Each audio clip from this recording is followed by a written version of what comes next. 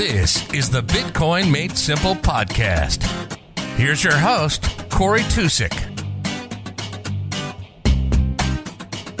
Hey, everybody. Thanks for tuning in. On this week's episode, I interviewed James Lavish. James, as he says on Twitter, is a reformed hedge fund manager who's gotten into Bitcoin. And so I wanted to have him on to talk about that transition from, being a hedge fund manager to now, a Bitcoin maximalist, all pretty recently, too. So he and I talked about that. He got his whole story from, going from hockey player that landed him in New York. And then that got him into Wall Street and everything like that. So I thought you guys would enjoy this one.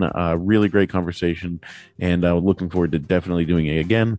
The sponsors for this episode are... Come on, Corey, find it. Nope, Corey Cutbucks. He's going after the money. Can't find the ad, though. Okay, here we go. Need Bitcoin support? Book a one-on-one video call with a pro on Coinbeast Connect. Ask questions about mining, self-custody, multi-sig, how to run a full node, how to set up the Lightning Network, and how to accept Bitcoin payments. Simply go to coinbeast.com, select a pro, and find a time when you're available. It's that simple. Learning about Bitcoin has never been easier. And that's also brought to you by Movies Plus. Movies Plus is my streaming platform. Go to mymoviesplus.com or in the app stores, just search for Movies Plus. You shall find it there. You guys get a free 30-day trial. So I got it out that time. Usually I've been saying 3 30-day trial, but you get a free 30-day trial. We have, I think the Bitcoin documentaries actually just got delivered to us. So they should be up there by the time you listen to this. If they're not, just keep checking. But we'll have at least 3 or 4 Bitcoin documentaries to check out, and a lot more coming on as we go. So I hope you guys check it out and hope you guys enjoy this episode. Reach out to me via email, bitcoinmadesimplepodcast@gmail.com, or on Twitter @Corey_Tusick. Thanks. All right. Got it. And so we're going to have the first Bitcoin hockey team. Yes, we're definitely doing that. I think we had like a pipe burst in our house, old house 2 years ago, and all my hockey equipment got destroyed. So I have, my skates, my pit jerseys that, from my playing days, and my helmet and stick survived, and everything else I need to get. That's all you need, right? Yeah, that's really all you need. Especially once you get to beer league, it's shinny hockey. Yeah. So that's I got somebody poked me. I'm now out on the other side of Pittsburgh, close to the Lemieux complex where they have the practice facility for the Penguins. Yeah. There's some adult leagues there, and they were somebody was like, "Hey, now you're on this side of town. Come back out and play." So I'm 35, and that's the age that Mario made his return. So I'm like, you know what? Well, Yager was still playing until what, 40? Oh my god, yeah. I think he was playing at 43, and he just retired in the Czech Pro leagues. That's ridiculous. He's an animal. He's a monster, absolute monster. Yeah. So how intense is it out there? Because I've tried, and I've played some adult league before. I did it in Dallas for a while. It's super intense, and I would just say this is not the Stanley Cup, guys. I've got to go to work tomorrow. You're getting in fights. This is crazy. So it gets a little intense. Right after college, when I graduated, somebody was like, "Hey, come play adult league," and like I mentioned before, it was, D1 club, and it was pretty, serious competition. You're going for a national championship. You're playing against a lot of guys that, maybe were on the lower rungs of juniors and stuff like that. Yeah. And so we went straight from that to playing in this adult league, and I stole a puck off a guy, and he threw a jab at me because he was mad. And I just blew my lid and just started fighting. And so I kind of had to take a breather. I told my friend, I said, "All right, look, I appreciate the invite, but I'm going to let this simmer for a little bit." So I think I took 2 years off, and then I got back and I was in chill mode. Now I'm like you, where I'm kind of afraid, not that I'm saying I'm the best hockey player in the world, but what it's like whenever you played at a somewhat serious level and then you go to beer league and you're I don't want to show these people up. Yeah. and then get some guy that's like, some like, police officer like trying to fight me, or Yeah, something like that. some punk or yeah, exactly. It can be fun. It can Oh totally be yeah. fun. But like you said, yeah, there's a couple of people in there who just they didn't get to where they wanted to be, so they take it out on you there. It's yeah. Yeah, So exactly. yeah. Exactly.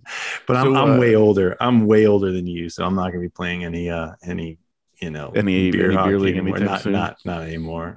So I mean, I'll play for the Bitcoin tournament. Yeah. Well, Yeah, we we should got to have. set something up. I think we should. I think it should be like a Can-Am game or something like that. We'll see if we can, get in. Oh, We've got to Canadians have versus enough Americans. Canadian. Yeah, Oh I've got a yeah. few Canadians that I know already that play. So a couple of Yale hockey players that I probably don't want to play against now because they're so much younger than me. But that'd be fun. I think Oh all yeah. for charity. It's all for charity, right? So Yeah. Yeah. I think we could definitely set that up in Miami if you're going to be at the conference. yeah, I'm going to be Um, there. Yeah, that'd be so awesome. we should definitely set that up, and that would be I need to get in better shape too, because we just moved, and one of the first things that my wife packed was our scale. And So it's the last thing that comes out, right? I know, and like I literally just found it, and we put it in the bathroom, and I was like, whoa. Like that, I mean, losing your Yeah. scale, and we packed it. It was like a week before Thanksgiving is when it got Oh, packed. God. And I remember thinking at the time, if you ever seen the movie Just Friends with Ryan Reynolds, where he has like the Yeah. fat suit on at the beginning, I was like, this is how I'm gonna look at the end of this like holiday season with no scale to like keep myself in check. And Oh you know, no. And the pandemic has not been, I mean, I don't want to talk about the pandemic, but it has not been friendly to people. It's just no. been like, Yeah, it's not good sitting around the house for months at a time. So yeah, yeah. yeah. But and I have to outside of doing that, I'm taking my boys to a pit hockey game, Oh, and cool. they're like 6 and 2, and they're like, the older ones like kind of can't believe, like he thinks it's like NHL level, which is not, not at all. It's But hard to like, tell though. Yeah. yeah, oh yeah. And in his mind, he's like, he would go like, I forgot you played for them. Like that's crazy, And I'm like, It's really it's cool. not that, I mean, dad's cool, but like, Yeah, so exactly. anyway, That's so good. I did, looking into your past, I mean, to before we get Uh-oh. into all the Bitcoin and business stuff. So you mentioned Yale players, and you were a Yale hockey player. I Um, was, yeah. and you played from like probably like me ever since you were a little kid. Yeah. And actually got drafted. So tell that whole story. Um, yeah. So I'm actually a scrappy kid from upstate New York, not too far, maybe probably 7 hours from where you are. And Okay. I probably played hockey up there a lot. yeah, north of Albany. So that's what you did up there. I mean, I had a rink in my backyard. Just watching the Olympics, just makes me remember all those years, because now I'm in Vegas and we don't see snow ever. I mean, I can see it in the peaks of the mountains, but we never get here. So, but yeah, so that's what we did. I played a lot of hockey growing up, and it's funny because I saw one of the questions that hit that thread that somebody wanted to say. Somebody wanted to ask why I played hockey instead of baseball. I mean, like the obvious answer is, well, hockey. But no, the funny thing is my dad was a baseball player. He was a big athlete, and he was a first generation college guy. His second generation American he's 100% Russian actually. Oh wow. And so and he ended up playing baseball all the way through and tried out for the New York Giants before they went to San Francisco. So he wanted me to play Wow. baseball. Now, we played baseball a lot growing up. Mm-hmm. And by the time I got into high school, I wasn't that big of a kid, but I played catcher. And so I was good enough to get a little bit of attention from colleges, and they started sniffing around, and Princeton and Dartmouth were talking to me. And I thought, well, this would be incredible, being able to use a sport to get into a college. And then, and I was 5'4", 5'5" at the time. And then that summer, right before senior year, I shot up. I mean, I grew like 5 inches in less than a year, almost 6 inches. It was crazy. And So now I was suddenly a 6 foot, still a skinny kid, high school kid, going to my senior year. And then I started getting attention from colleges for hockey, and which was great because in all honesty, I was so much better at hockey than I was in baseball. And I mean, baseball, you have to be better than 0.0, like 99.999% of the people in the nation to get to college, right? And there's something ridiculous. And in hockey, it wasn't, at least back then, it wasn't quite as competitive. So I was able to stand out, and at least, especially as an American. And so, yeah, I played all the way through college. I got into Yale. They don't have scholarships, but I certainly would not have gotten into Yale without that. I mean, that was that was kind of my hook, something I could offer them for the exchange of an education. So, and so right before going into my freshman year of college, I got drafted by Boston Bruins. And so what was that like? That was crazy because I didn't expect it. I mean, was not on national registry. I was not. It's kind of a funny story. I actually was. So when you play that level of hockey, at least back then, you train during the summers by playing in these tournaments and in these specialty leagues, right? And so I was in this league, and I was put in tier 2 in Division 2. Yet I was heading to a Division 1 school. And so my dad kind of nudged me. He's like, you should be in tier 1. And I looked at tier 1. They had like Jeremy Roenick and, guys like Billy Guerin and Tony Amonte and the NHL players from Boston that were already playing in the NHL. And so I was like, Dad, I mean, these are really good players. And he said, just try it. So I called up, and I got the head of the league, and I talked to him, and I petitioned, and I said, well, I'm going to Division 1. And so I should be in this league with the other Division 1 players. And he's like, all right, come out on Thursday and we'll see what you can do. And so I went out there and jumped in on the team that he was coaching. And he said, well, we're going to put you on the line with these 2 kids. And it was Tony Amonte and Ted Drury. Ted Drury, his younger brother, Chris. So I was in with Ted. Ted's now the coach of Harvard. And anyway, so Ted was his younger brother's Chris, right? The Avalanche. Correct. Yeah. He threw the World Series, Little League World Series. He won it as a pitcher, and then he won the Stanley Cup and all that. But anyways, I was playing with. I'm sorry, I'm going to back this all the way up. No, go ahead. Ted was there, but I was playing with. I super apologize. I was playing with Ted Donato, different. Oh yeah. So he's the coach of Harvard now. So okay. It's just so long ago. It's hard for me to remember the details. So, anyways, Ted Donato is awesome. He becomes the captain of Harvard later on, I go on and play with him, and he sets me up for 4 goals. I mean, like I score 4 goals in the game, and it was not me doing it, it was him. After the game, the head of the league comes up to me. He's like, that was incredible. I'll see what I can do for you on Saturday. I was like, okay, well, maybe I'll get in the league.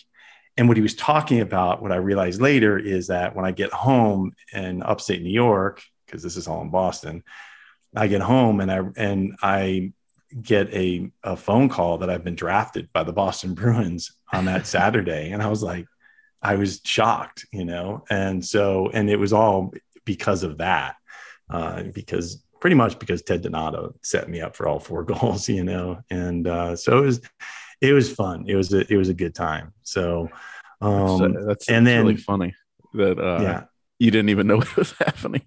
Yeah. I know. I had no clue what was going on. So my mom's like, you got drafted by the Boston Bruins. The Boston Globe is calling, and the Herald, and they want to talk to you. And I was like, okay. And so, but in hockey, you're drafted so young. I was 18 years old, and you just keep going. And so I went to college. they typically don't take you straight into the pros unless you're a really big major junior player from Canada or something. They just don't take you straight in. You're just not ready. I was nowhere near ready. I was tiny.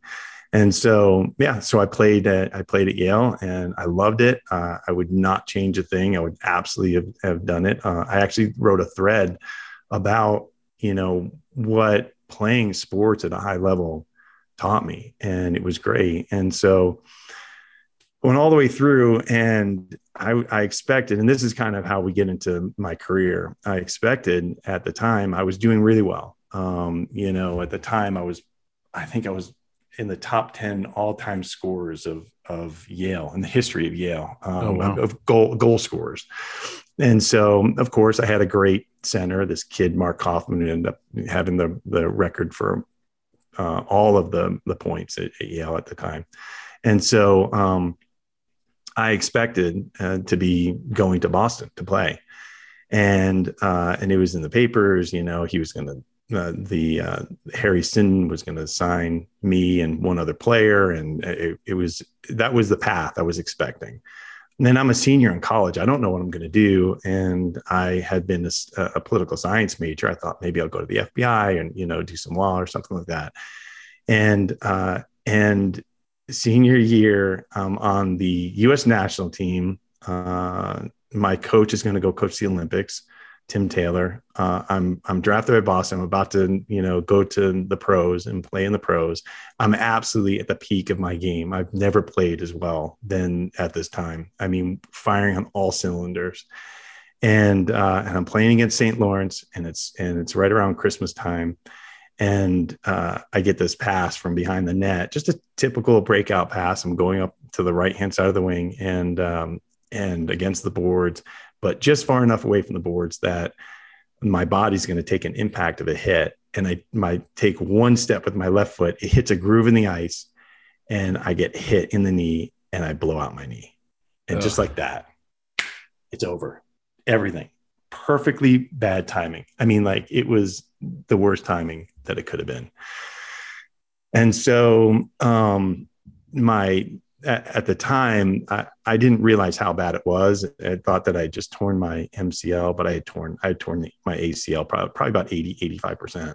Wow. But I knew it wasn't good. And I tried to rehab. I tried to come back. It just wasn't happening. I had to have surgery. And I knew it. But in the meantime, the Boston Bruins insisted that I leave school and come play for their minor team, the Providence Bruins. And they wanted me to come play there to kind of prove that I was okay and to prove that I was serious about playing pro. But I knew that it was going to be a stretch. And so I went in, I talked to the Yale dean, and I said, hey, here's the situation. So I've got 4 tests to take. I'm just handing in my senior thesis. All I have to do is, take these tests, and I pass, and I'm done. I have my degree. But, there's 2 months left in school. Boston is asking me to come play with them, and I could leave school and then come back and finish later. And the dean kind of leans forward and he goes, so this is Yale University, and people don't leave to go play a college or play a pro sport. They just don't do it. So no. And so that was, I was like, I thought I'd ask, Yeah, worth a shot. So worth a shot. All right. So that all gets into, sorry, that was kind of a long winding story, but that all gets to how I got to Wall Street. Was that here I was, a kid. I didn't have any money. I had like huge student loans. It was 1993 going into 1994. There were no jobs to be found anywhere. I mean, at least for not for a young kid. And so the only place that I could go was New York City. I had actually been traded, released, and picked up by the New York Rangers. I went and I tried out for them. I tried to live the dream, Yeah. I was out there. I was playing with Mark Messier and, Alexei Kovalov, and it was fun. And I tried out for them, but they wanted to send me down to the minors. And I was like, this is going to be such a long road. I'm going to have to go have surgery. And so I just knew it was over. And so I left to cut my losses and go start doing whatever I needed to do. And I'm in New York City now. And so what do you do if you're a graduate of Yale and you're in New York City and you're surrounded by guys who were history majors now working on Wall Street? I was like, well, if they're history majors working on Wall Street and I'm a political science major, I could probably do it. Right. So, so I end up sleeping on friends' couches probably for about 6 or 8 weeks. And they're like, you have got to find a job in an apartment. And I'm trying, I'm talking to people, and lo and behold, hockey helped. Some connections and some people I knew, and some former Yale hockey players and some other players from other schools kind of pull me into this world. And I get hired by this firm called SG Warburg, which was a British investment bank way, way, way back when. This is like before Swiss Bank bought them, then UBS bought them. They bought Payne Weber, Dillon Reed. I mean, like it was this whole conglomerate, but this is all before that. And so what happened was the head of the desk said, well, you're pretty good at math, and we need somebody on the floor to trade something that's called ADR arbitrage. And so to help with that, and on the floor as a wire trader. And so ADR arbitrage is where you're creating foreign stocks on the New York Stock Exchange. So you have a stock that like Glaxo that trades out in England or on the London Exchange, and you can buy it there, then translate it with currency and tax and kind of put it in a basket and trade it on the floor of the New York Stock Exchange. And there's an arbitrage between the two because they're the exact same thing. It's just that one is trading over here and one's trading over here, and you can buy and sell them and make a spread between them and offer it to clients. Right. So back then we didn't have spreadsheets. We had a calculator. So it was literally whoever could calculate it quickly, like the fastest, was the one who was going to get the trade. And so that's what we were doing. And that's how I got my start. I was on the floor of the New York Stock Exchange trading this crazy arbitrage spread with, you've seen it in the movie Wall Street, and, where the guys are running around, yelling all over, the papers flying all over the place. And that was that was your life, was calculating the numbers. Yeah. And would you do it in your head mostly, or was it as fast as you could type on a calculator? Back then you were dealing with eighths. You didn't have pennies yet. So you could get pretty close in your head. So the spreads were wide enough that if you missed by a little bit, you were still going to get a spread. So some of them I could do in my head, but when you had the currency exchange on top of it, it got a little bit hairy. So I would use my calculator as much as I could, just to be sure. You don't want to make $1 million mistake as a kid. So no, yeah, that's a quick way for you to get thrown out. Yeah. So you were one of the people. You were there on Wall Street every day. How many years did you do that, where you were on the floor of the stock exchange? So I was only there for about a year, and I got that opportunity. I got picked up by by Travis Group. Travis Group had an internal hedge fund. So this is my first step into hedge funds. There was a trader there, Lori Fink, who was heading up their arbitrage desk. And she said, well, if you do ADR arbitrage, you can do merger arbitrage. It's the same thing. It's just with companies that are going to be bought by another company. So one company's going to be bought by another company, and there's an exchange for that. There could be cash, there'd be cash and stock, or there could be, a complicated structure that I won't get into, but it's the same thing. You buy this, you sell this short in the right ratio, and you annualize it, and it gets a little bit more complicated with dividends and borrowing costs and all that. But it's basically the same principle. You buy this, sell this in the right ratio, and if the merger closes, that spread collapses, and you collect the arbitrage. So she was like, you could do that, definitely. And so I got hired there, and started trading merger arbitrage. So then I traded arbitrage there, mergers and convertible bonds, and then some high yield distress stuff. And at the time I was getting married to a girl from Texas. And so we had an opportunity to go down to, we were going down to Texas to get married. And so I invited somebody to come to the wedding. He said, well, I can't come to the wedding, but you're doing exactly what I do, and I'm leaving the firm I'm leaving. What would you think about moving down to Texas? And I thought, well, I've been in New York City for 5 years. That's about enough for anybody. And so I thought, yeah, we couldn't save money. It's a psychotic lifestyle. If you can make it in New York City, great for you. Like, I've nothing against the city. I love going there, but it was too much for me. It was almost raw. So I was like, yeah, I could use a downshift in lifestyle, or upshift in lifestyle, downshift in pace. And so, so I started working for this hedge fund out there called Carlson Capital. And I'm just rambling. No, go for it. So. Yeah, that's great. I love. If this is boring, we've got to cut it up because I'm. No, it's not because I think all the Bitcoiners kind of have their own journey. And it's, I think somebody coming from the hedge fund world into the Bitcoin space is really interesting. It's kind of crazy. Yeah, it's kind of crazy. All right, so I get hired by this hedge fund to head up their arbitrage trading. And it grows. That hedge fund grows from by the time I got there, I think it was $700 million, and it grew to billions of dollars. I mean, like $4 or $5 billion. By the time I was leaving, the portfolio I was helping with was like $1.5 billion. It was crazy. Wow. So, but that was back in 1998.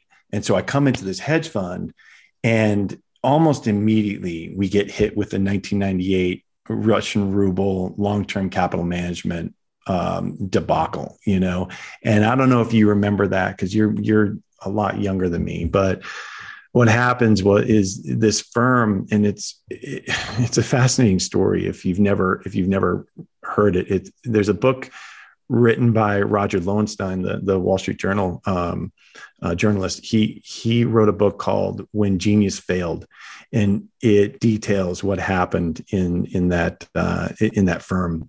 And these guys are smart. I mean, there's a firm in Connecticut called Long-Term Capital Management, and they one of them was he was in black schools, right? So Skoll is the guy who won the award for the options pricing model, So these guys are smart, and so, but they did something very stupid, and you'll see me talk about it online repeatedly. They did something really stupid, and that was levered themselves to the absolute hilt. They were like, nobody really knows how levered they were, but it was something over in the range of 100 plus to 1 leverage. And they were doing these really specialized tight arbitrage trades, interest rate arbitrage, where if things move just a few basis points, you could get clipped for a large amount. So, so something happened where people started hearing that trades were moving against them. And then they realized how much they had at risk and how badly levered they were. And the spread started blowing out, and everything sold off. Like the whole market sold off, and it was a panic. And I can't remember who went in. I think it was, I feel like it was Goldman Sachs who went into the Fed and said, we've got to, shore up the markets here because it's going to be bad. It's going to be a bloodbath. So remember, they're doing arbitrage, and all the markets are getting absolutely decimated. Now, I'm doing arbitrage, we're doing arbitrage, and our spreads are getting absolutely decimated. They're getting crushed. But the thing is, the underlying fundamentals hadn't changed. If the mergers close, if the convertible bonds don't go into default, whatever it is, as long as the fundamentals didn't change, which they didn't, then if you stood strong and held your line, then you would be fine. And we did more than that. We added to our positions, and we had an absolutely great year because we took advantage of the fact that you had these huge spreads that had blown out. Well, that's the first, that was my first taste though, of the dangers of the capital markets, and, and how badly the markets can react to over leverage. So you'll hear Greg Foss talk about this too. We've talked about it at length, the two of us. And that was a big lesson. So that was the first one. So you'll see me online all the time, be careful with leverage. You're going to get your face ripped off. So, which is a very important lesson for a lot of people that get into Bitcoin. They need to continue to learn that, not just learn it once, Yeah. I mean, it just blows my mind that you're using this underlying holding, we'll call it security, even though, Bitcoin is its own asset class, but we'll just call it a security. You're holding the security, and then you're using it as your basis to lever against. And so as that basis moves, it doesn't have to move that much for you to be in the red. And so people continuously play that game and just get, I guess the word on Twitter is wrecked, right? So, yeah. And it kills me. See, I know people are getting hurt, and it's senseless. I know the thing about Bitcoin, what I've learned really quickly, really early on, is that you just have to be patient. Just be patient. You're not going to make 1,000 times your money in this opportunity overnight. It's just not going to happen. Yeah. And if it does happen, then we've got much bigger problems. So the world's falling apart then. Yeah, we don't want that.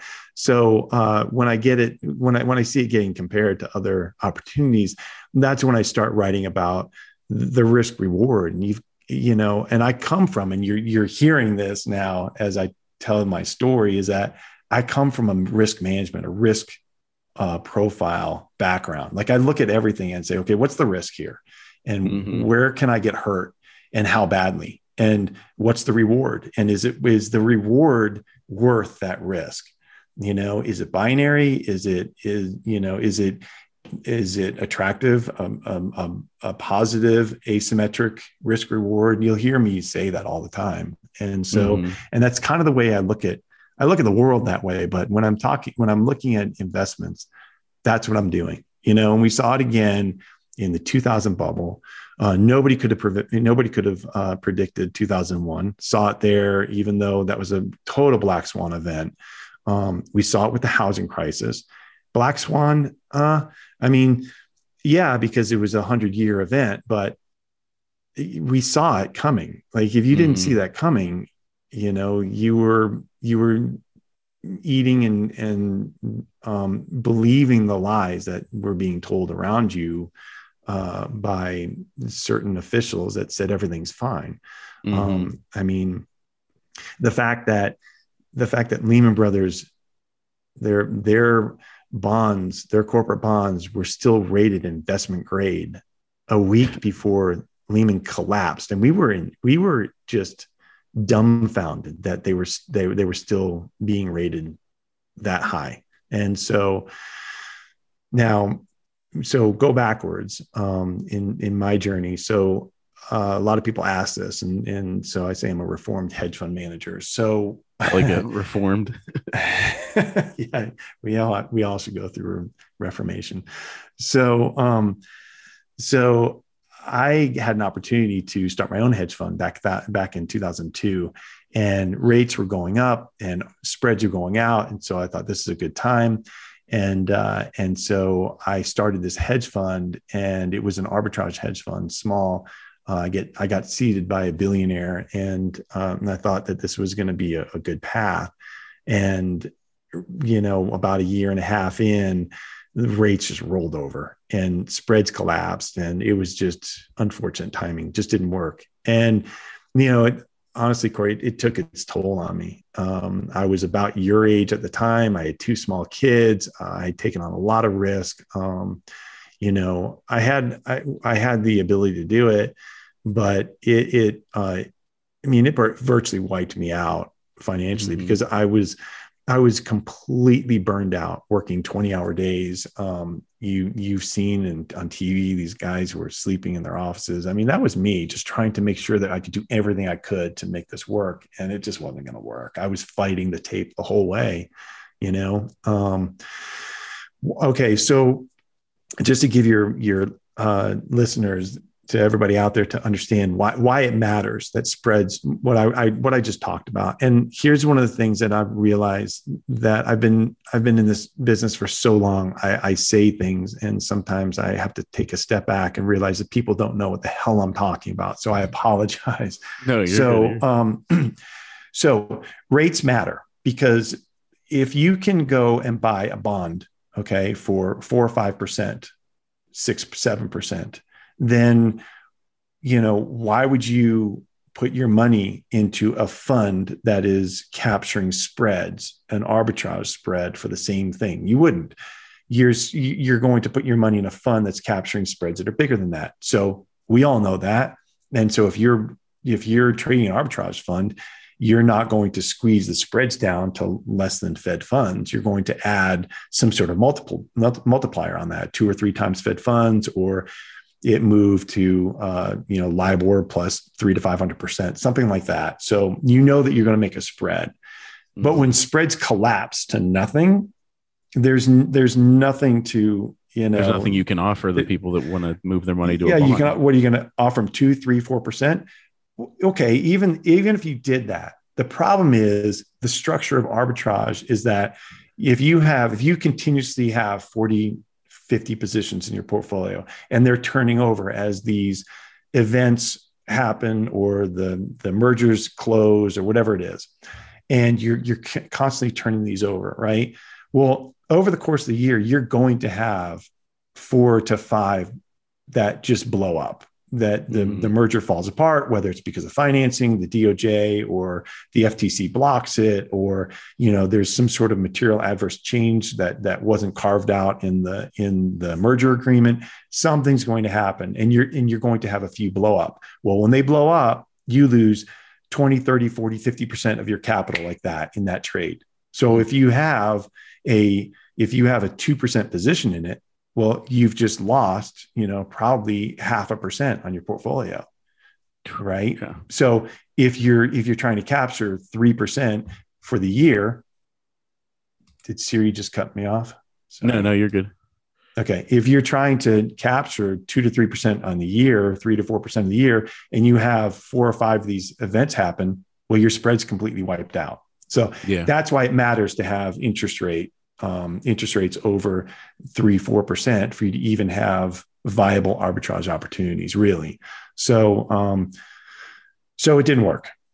So I stepped back completely and thought, I need to do something else. And so I thought about going back to school, going back to get my MBA. I mean, I even thought about going back to become an architect, because I was an artist in school, and, good at math and art. And I thought about everything. And, I had taken almost a year off, and I had a friend approach me who was starting a hedge fund in his family office. It's more than a family office. It's a money management firm in Fort Worth, very large now. And he asked me if I would help him structure a hybrid hedge fund in his office.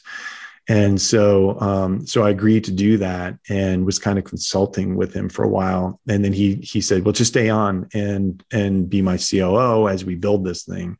And that's what I did. And I've been there for the last 15 plus years, just helping grow this thing. And it's morphed into focused more on private equity, which has not been my forte, as you now know. And so it's kind of gone in a different direction. And that's fine, because come all the way down to this last year, we get hit with the pandemic. I've got 2 kids that are off in college now, and I get locked down in separate cities from my now wife. And she's an author who lives here in Las Vegas. And so I get locked down in Dallas and she gets locked down in Vegas for 100 days. We were apart. And so I was like, okay, this is not going to work. So I loaded up my car, drove out here. My kids were off to college and I just drove out here. And we sold the house in Dallas. And so I'm currently working on an agreement for, to leave that series of funds. And so this is what I'm doing now. So branching out on your own again. I don't know. I don't know what I'm going to do. I've got a few opportunities. I've been talking to people. I'm not sure. I'm keeping my options wide open, but so I come here. So you asked me about 30 minutes ago how I got into Bitcoin, right? Yeah, no, this is perfect. This worked exactly how I wanted it to. It's usually has to be coached along more, so this has been great. Okay. Yeah. And I'm a storyteller. So I'm here in Vegas. And this is at the beginning of the pandemic or like summer. So this is okay. Yes. Let me give you context. So now it's February of 21, right? So I've been here for a year, about almost. And so I'm here and I'm telling my son what's going on, and he's at Cornell and he's, surrounded by these super smart guys. And he's telling me, Dad, you've got to start looking at crypto. You have to.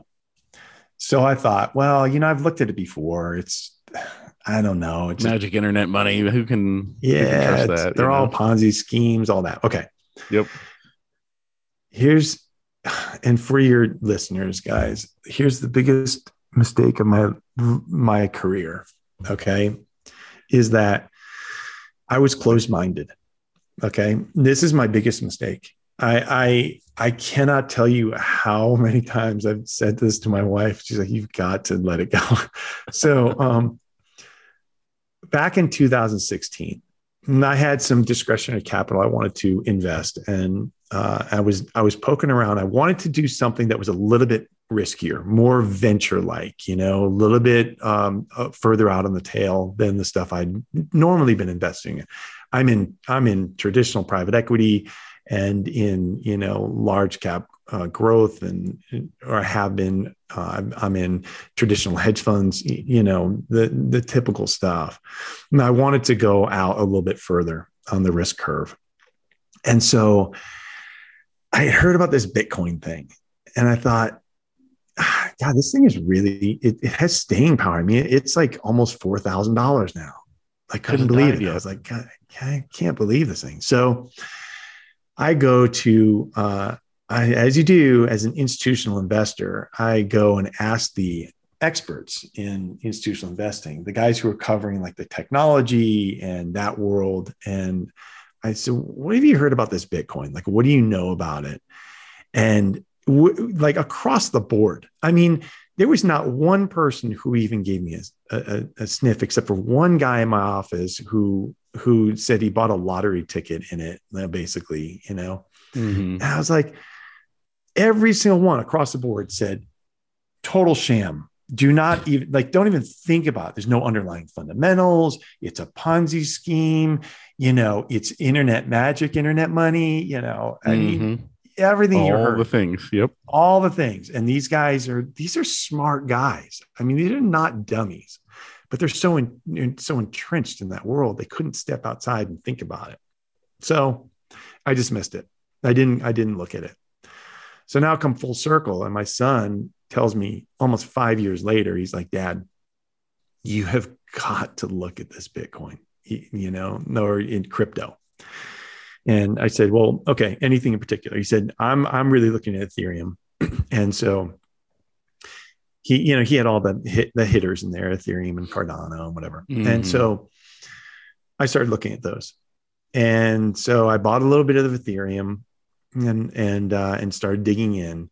And I want to say maybe 3 weeks later, maybe I moved everything I had in Ethereum and Cardano over to Bitcoin. I was like, oh, Jesus. It's such a mess. Whew, that was close. So, you almost made that mistake again. Man, I know. So I started looking at Bitcoin, and it became extraordinarily clear to me, because I did due diligence on my own this time around, completely different than I did the first time around. I got onto Twitter and started following people who were clearly intelligent and knowledgeable.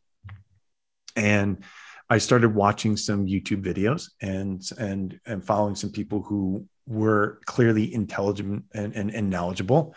And I got directed to the right places to get information.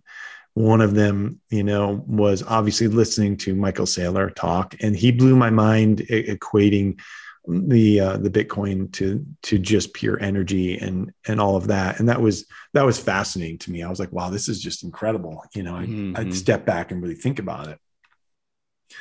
And then I got introduced to Jeff Booth, and I think I listened to him on a podcast. I want to say it was, with Pomp or something, but I listened to that podcast 3 times, twice by myself. And I pulled my wife in and sat her down, and she sat there riveted with me for, listening to this thing for an hour, and like just thinking through it. And that was it. I mean, that was it. I thought I've got to really dig in deeper here. And so I started buying some more and got on Bitcoin Twitter, and how that happens. Oh yeah. And I just go in, and I've been there for maybe a couple of weeks, and I've got, 500 or 700 followers, and they're all writers because of my wife, she's a published author, so like everything for social media for me up until this point has pretty much been either just sharing some of my photography or, helping her with her, writing and that community, or actually just tagging along to listen to what they're saying because they're so smart. And so I jump into Bitcoin Twitter, and on a Saturday morning, I'm just listening to this conversation about pricing, and somebody starts talking about, well, when are the institutional investors coming? And I thought, well, I have some intelligence about that, but this is interesting. I want to hear what they have to say. And next thing I know, I get pulled up onto stage by the 2 moderators, and they said, so we were looking at your background on your bio, and it says that you're a reformed hedge fund manager. So what do you think? I was like, well, here's why hedge funds it's taking so long, And so I mean, immediately overnight, I just start getting connections from everywhere on Twitter. And it was awesome. I mean, it was unlike anything that I expected, because I thought, Twitter was all just political garbage and, you know what I mean? And so I hadn't really seen it as a tool for business connection, and for business intelligence or intelligence or investing intelligence. I thought it was either fast money or I was ignorant. So, but that's been an absolutely great place for me to meet a lot of people. I've met so many people and have been shown a lot of opportunities and talking to a lot of people about opportunities now just because of Twitter. And I mean, I met you there. So, I mean, obviously that's how it works. It's weird how that has played out, because I mean, like, I have my, real life friends that, like, I've known since, school and, grew up with and everything like that. But then all of a sudden, I spent a lot of hours this summer on Twitter Spaces. So now it's like all of a sudden I have like my Bitcoin buddies around the world, and like, and it's kind of crazy, this community that comes around, and it's cool because they keep you in check. I feel like. They're super generous, but also super honest. Oh, they'll tear you apart if you come in at the moment the moment you want to start, shit coining, they'll jump all over you. And with good reason, Yeah. I mean, and I that is fair. It is fair. There's a lot of scams out there.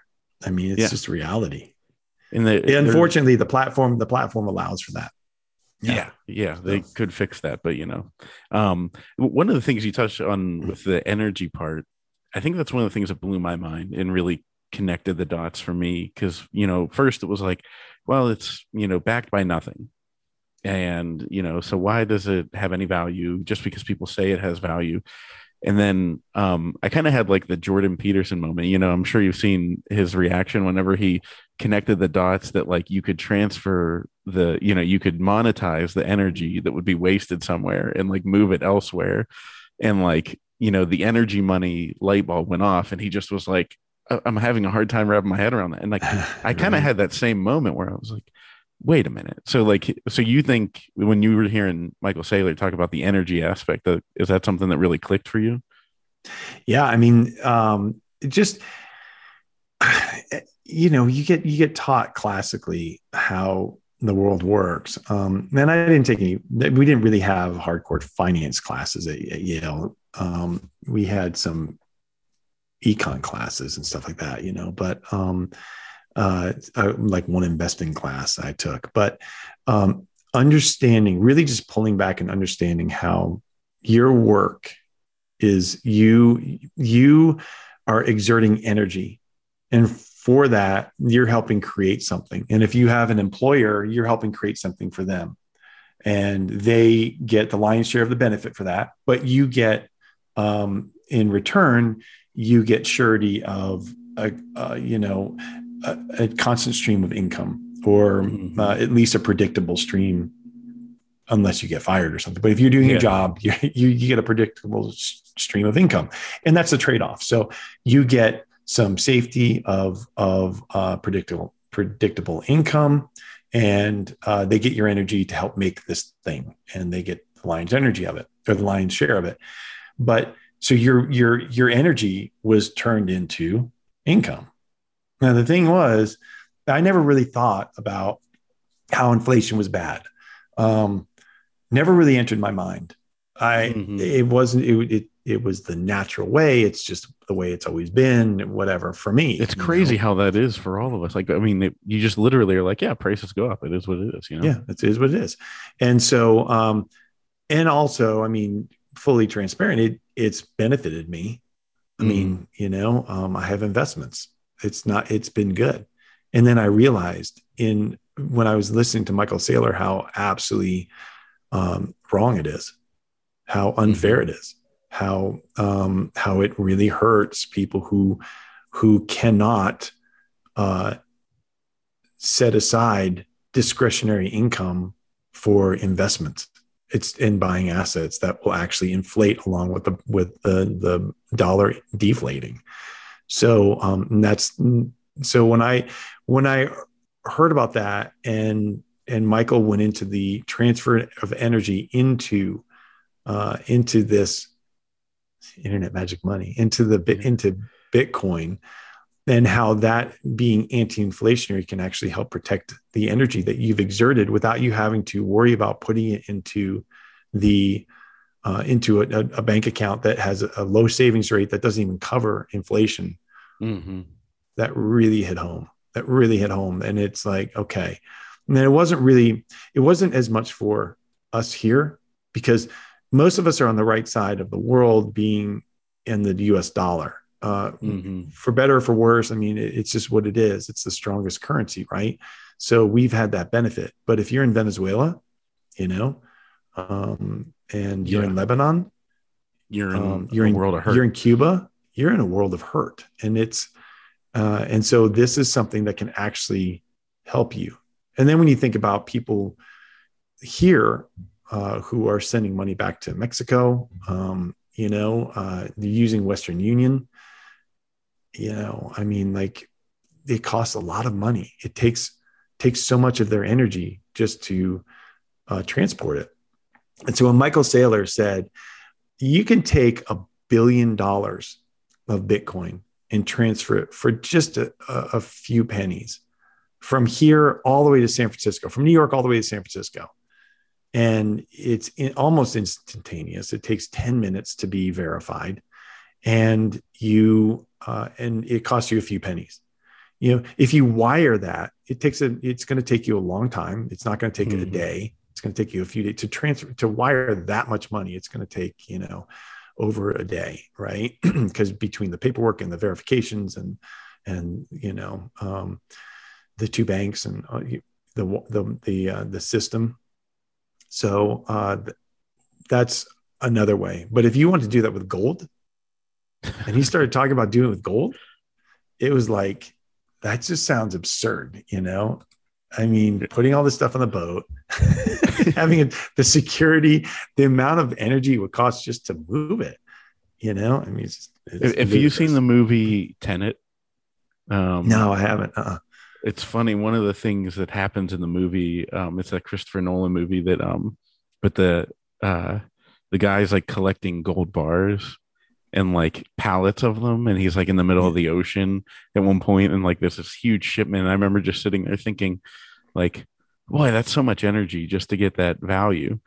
Right? And now it's just sitting there, and he has to transport it somewhere. Whereas like with Bitcoin, you could just do it with words in your head, like exactly. And exactly.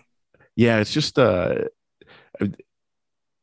me it becomes, and this actually goes to what Daniel Prince's question was, but to me it's become like, and I'm not a hedge fund manager, I'm not an investment person, and also this is not investment advice, but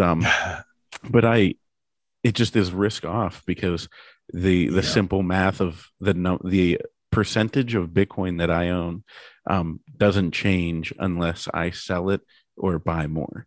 And and so I just it's risk off in that aspect to me. And me in my 30s, I basically looked at it as like, all right, that's my retirement. Like I got 30 years till I'm gonna retire. Like I don't know if Social Security is gonna be there whenever I retire. So like, but I mean, that was my story. I dumped it all. I took the early withdrawal hits and everything, like from whatever little I had saved in 401ks and whatnot. I was like, I'm done. I'm out. And I pushed it all in. And so for me, I'm like, okay, yeah, in 30 years, this is definitely protected. But for you, when did Bitcoin become risk off? Well, and that's it. Right. So, and it is risk off 100%. And right now it's not being treated as risk off. It's being seen with institutional investors as risk on, period. I mean, that's the way they see it. They see it as a speculative, every single time I say something that sounds anything like a certain word, an assistant pops up on my screen asking me what I want. That's so funny. Apple's killing me. Well, that's what you should. I had a Laser Huddle in a Twitter space last night. I don't know if you've seen him on Twitter. Yeah. And I do like one weekly with Log Scale hosts those spaces. And I was talking about like all the technology stuff that has us wrapped in, like this morning when I got in the car and Google popped up and was like, it'll take you, 8 minutes to get to the place you're going. And I was like, ugh! Like, how do you know that? That's creepy. Yeah. So totally like, I need to get away from these virtual assistants. Right. Exactly. So, but anyway, so this ultimate risk off. Yeah. So why do they see it that way? Well, they just see it as a speculative asset right now. Does it have staying power? Is it going? Remember that institutional investors, this is relatively new to most of them. And they don't see the difference between Bitcoin and Ethereum. They don't see the difference between Ethereum and Solana or whatever, because they accept in market cap. That's all they see. Because they haven't dug in and done the research, and they haven't investigated and done the work on why proof of work is different from proof of stake. And so once I did that, I saw how obviously it's completely risk off. There's a finite supply. It's completely decentralized. It's immutable. So, and because those transactions can't be changed, that time chain is secure and etched in granite. It's completely risk off. So until institutional investors realize that, and I mean broadly realize that, and start investing in Bitcoin as a store of value first. And I understand when Bitcoin maxis get irritated when people compare Bitcoin to digital gold, because it's so much more than that. That is true, 100% true. But there's going to be a stair step in my mind that you start there, then it has to get enough. It has to get enough market value, enough capital into the asset to have a ballast that dampens the volatility. And once it does that, then it goes to the next stage, right? But until then, it has to start there. So I think that this everybody says it. This year is when the institutional investors are going to come, but you're seeing it over and over again with, JP Morgan offering it to their high net worth investors, and they're going to open that up. KPMG Canada just added to their balance sheet. You've got Fidelity's talking about it, putting out papers about it. I'm getting a lot of notes now about Bitcoin from institutional analysts that I'd never seen before. And so does that mean that a bunch of capital is coming? Well, I mean, we're in kind of uncertain times here. It's still coupled to risk on assets. So I don't expect it to just decouple here, spontaneously. I don't expect that. It could. It's Bitcoin. Who knows? I mean, I'm not going to say I can predict anything about this asset. It is its own beast. But I think that's the way it's going to happen. I think that's. But until they see that they're going to continue to use the futures ETF as a hedge, like it's a sloppy, tech and high beta hedge for their technology side of their portfolio, they're going to continue doing that. So it's just what it is. Yeah. So how would you sell someone? Like I'm sure you talk to, people, colleagues of yours that, that don't get it yet. And how do you try and cross that barrier with them? Well, I mean, the easiest one is to explain how it's finite and how it's decentralized and how, it's completely immutable. Once they get that and they see how it's different than the other cryptocurrencies, that's when they see how it can be, digital gold. And, just using that analogy is the easiest one to get them there. And then they say, well, how do you know what the price is going to be then? And what, how do you value it? And you have to use there's two kind of things I use. It's the total addressable market, right? So, I mean, if you think that we've got $137 million worth of bonds, $117 million or trillion dollars worth of bonds, 117 trillion of stocks, $300 trillion worth of real estate, $25 trillion worth of art and collectibles, $10 trillion worth of gold. It's pretty easy to see that at 1% allocation to Bitcoin, that you're getting upwards of the range of $350,000 per coin, right? So just the math of that, you've seen the math on my threads before. So that's the first thing is, okay, this is when institutional investors understand what this asset is, when they finally really understand what it is and how it can protect their capital, especially in an environment with high inflation that is very difficult to control, well, this becomes the ultimate asset to protect your capital. It's not bonds, it's not stocks, it's this. And so it's obviously not gold. I mean, gold is still sitting at 1,800, which is just wild to me. But so that's the first thing. And then I start talking about because being a risk guy, I've always looked at things kind of in an event-driven lens, right? So I look at that event-driven probability analysis, and the simple way to do it. And again, Greg Foss and I have talked about this a lot, because we look at the same way. When you look at the price, you just, in your mind, you think, well, okay, it's right now, it's at $45,000. I think it's ultimately going to $1 million. I think you froze. Oh, are you still there? Okay. Yeah. So sorry, I was just entranced because I'm following you. And with I love too, with anytime Foss talks about the risk chair. Did you ever see there's a meme somebody posted and said, this is the risk chair that Foss was talking about? And it was a chair that didn't have a seat, and it was just a pole. But anyway, it's pretty accurate. That's a good meme. So so just the event-driven probability, I look at it kind of, it's easiest to do it in a binary way. I have different calculations I can use on it just to get an idea. But bottom line is, right now it's at $45,000.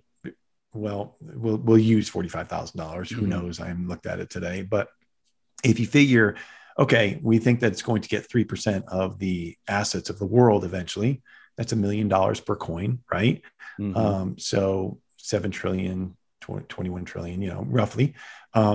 So the risk reward is, you've got, it goes to zero, which I think is unlikely, but let's say it goes to zero, or it goes to $1 million. Well, right now, the market is pricing in that it's got a 4.5% probability of going to $1 million and a 95.5% probability of going to zero. That's what it's pricing right now.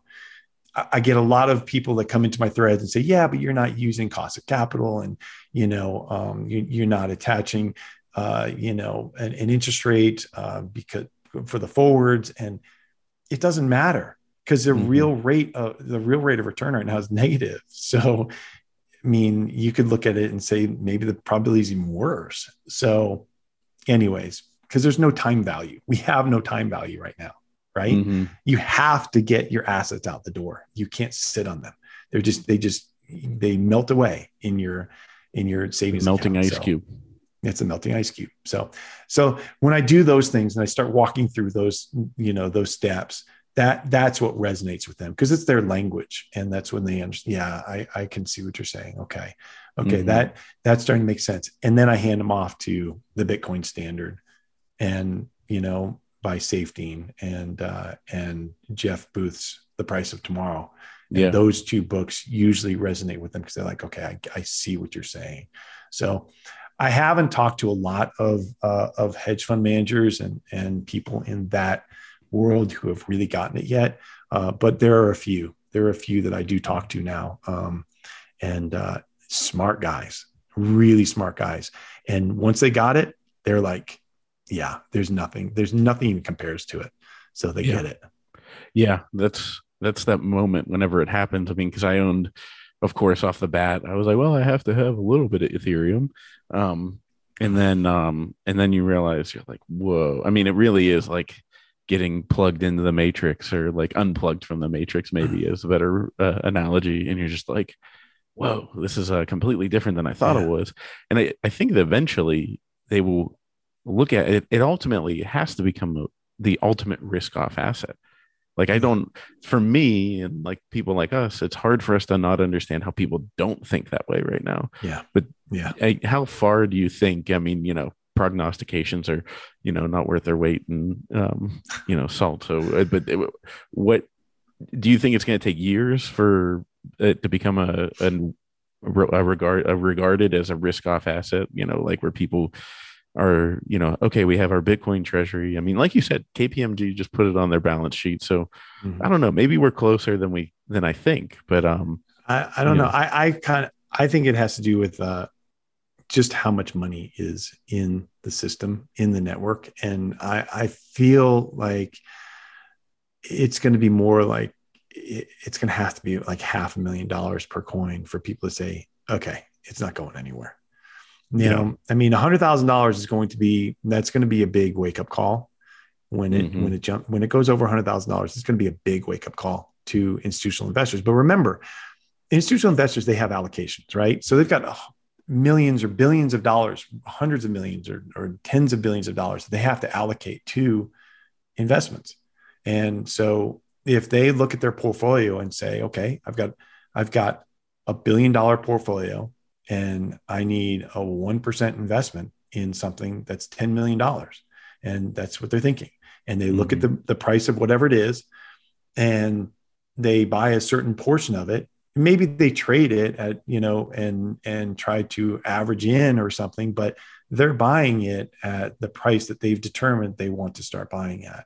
And for them, they don't care if it's $102,000 or $122,000. It's like, it doesn't matter. Yeah. If they think it's going higher, they don't really care. It's not that they're not price sensitive. It's just that they're much less price sensitive than the individual investor who's looking at it every single minute and thinking, should I buy it 45,300 or 45,320?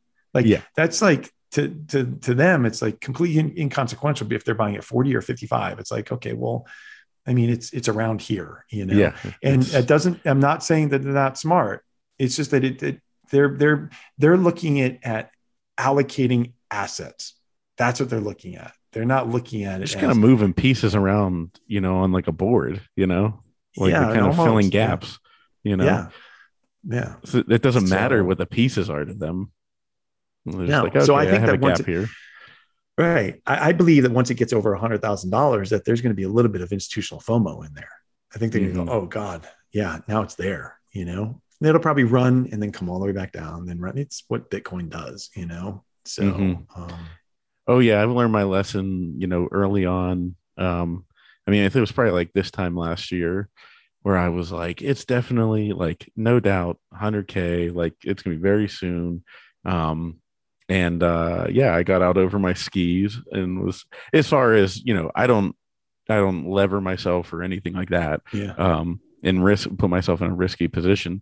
But as far as talking about it, I was a genius because, I came in spring of 2020 and went all in, and I was a genius. So everything yeah, exactly. It all was going correct. And then, all of a sudden I experienced my first correction and I was like, whoa, this is different. And then, so I kind of like shut up then. And I was like, I'm going to just sit here and watch this play out.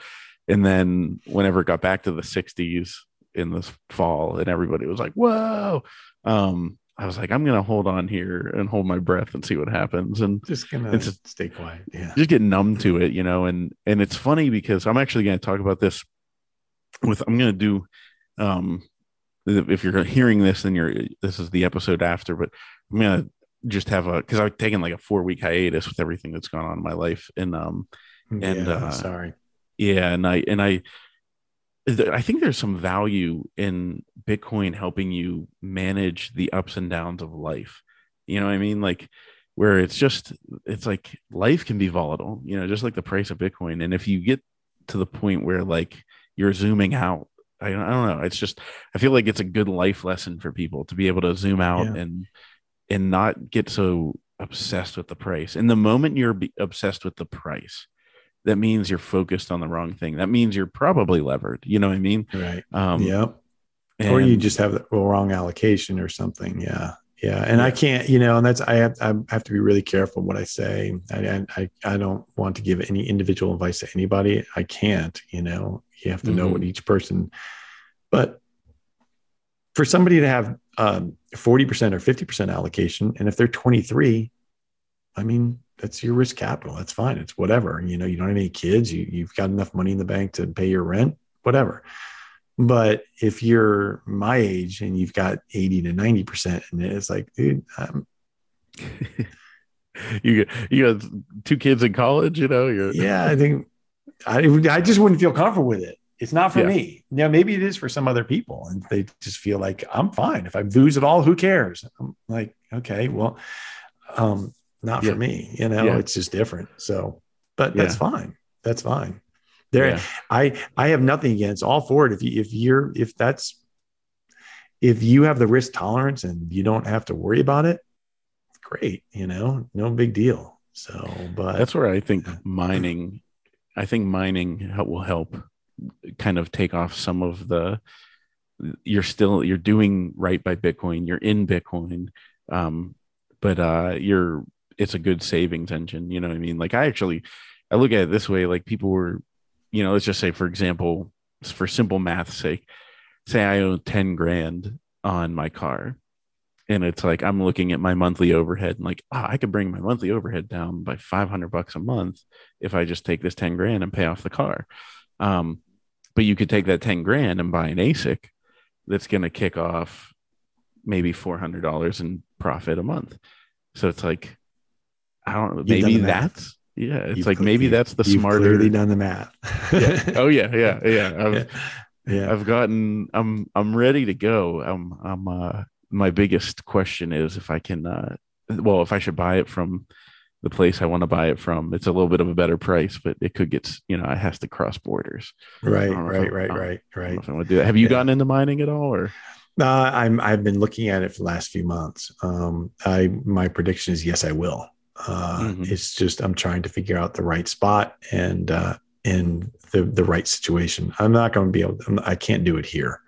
I have to have it hosted. So that's my can't do it in challenge.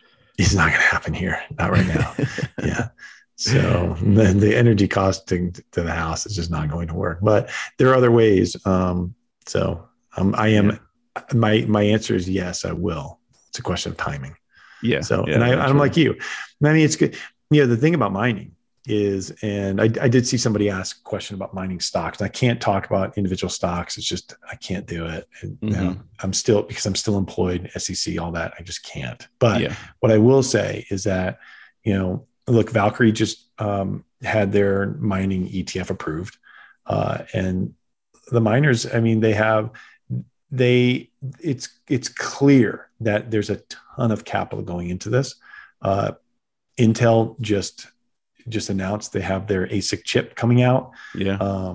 There's a lot of capital going to these public miners. The interesting thing about it is that, like you said, you can get some recurring income. It's semi-passive. You don't really have to be doing much with it. You have to stay on top of the cash flows and the taxes and all that, but semi-passive. And you have an embedded call option in there, right? So you can sell calls and still have somewhat of a call option in there. You sell out of the money calls and you're owning the underlying as it comes in, then you can.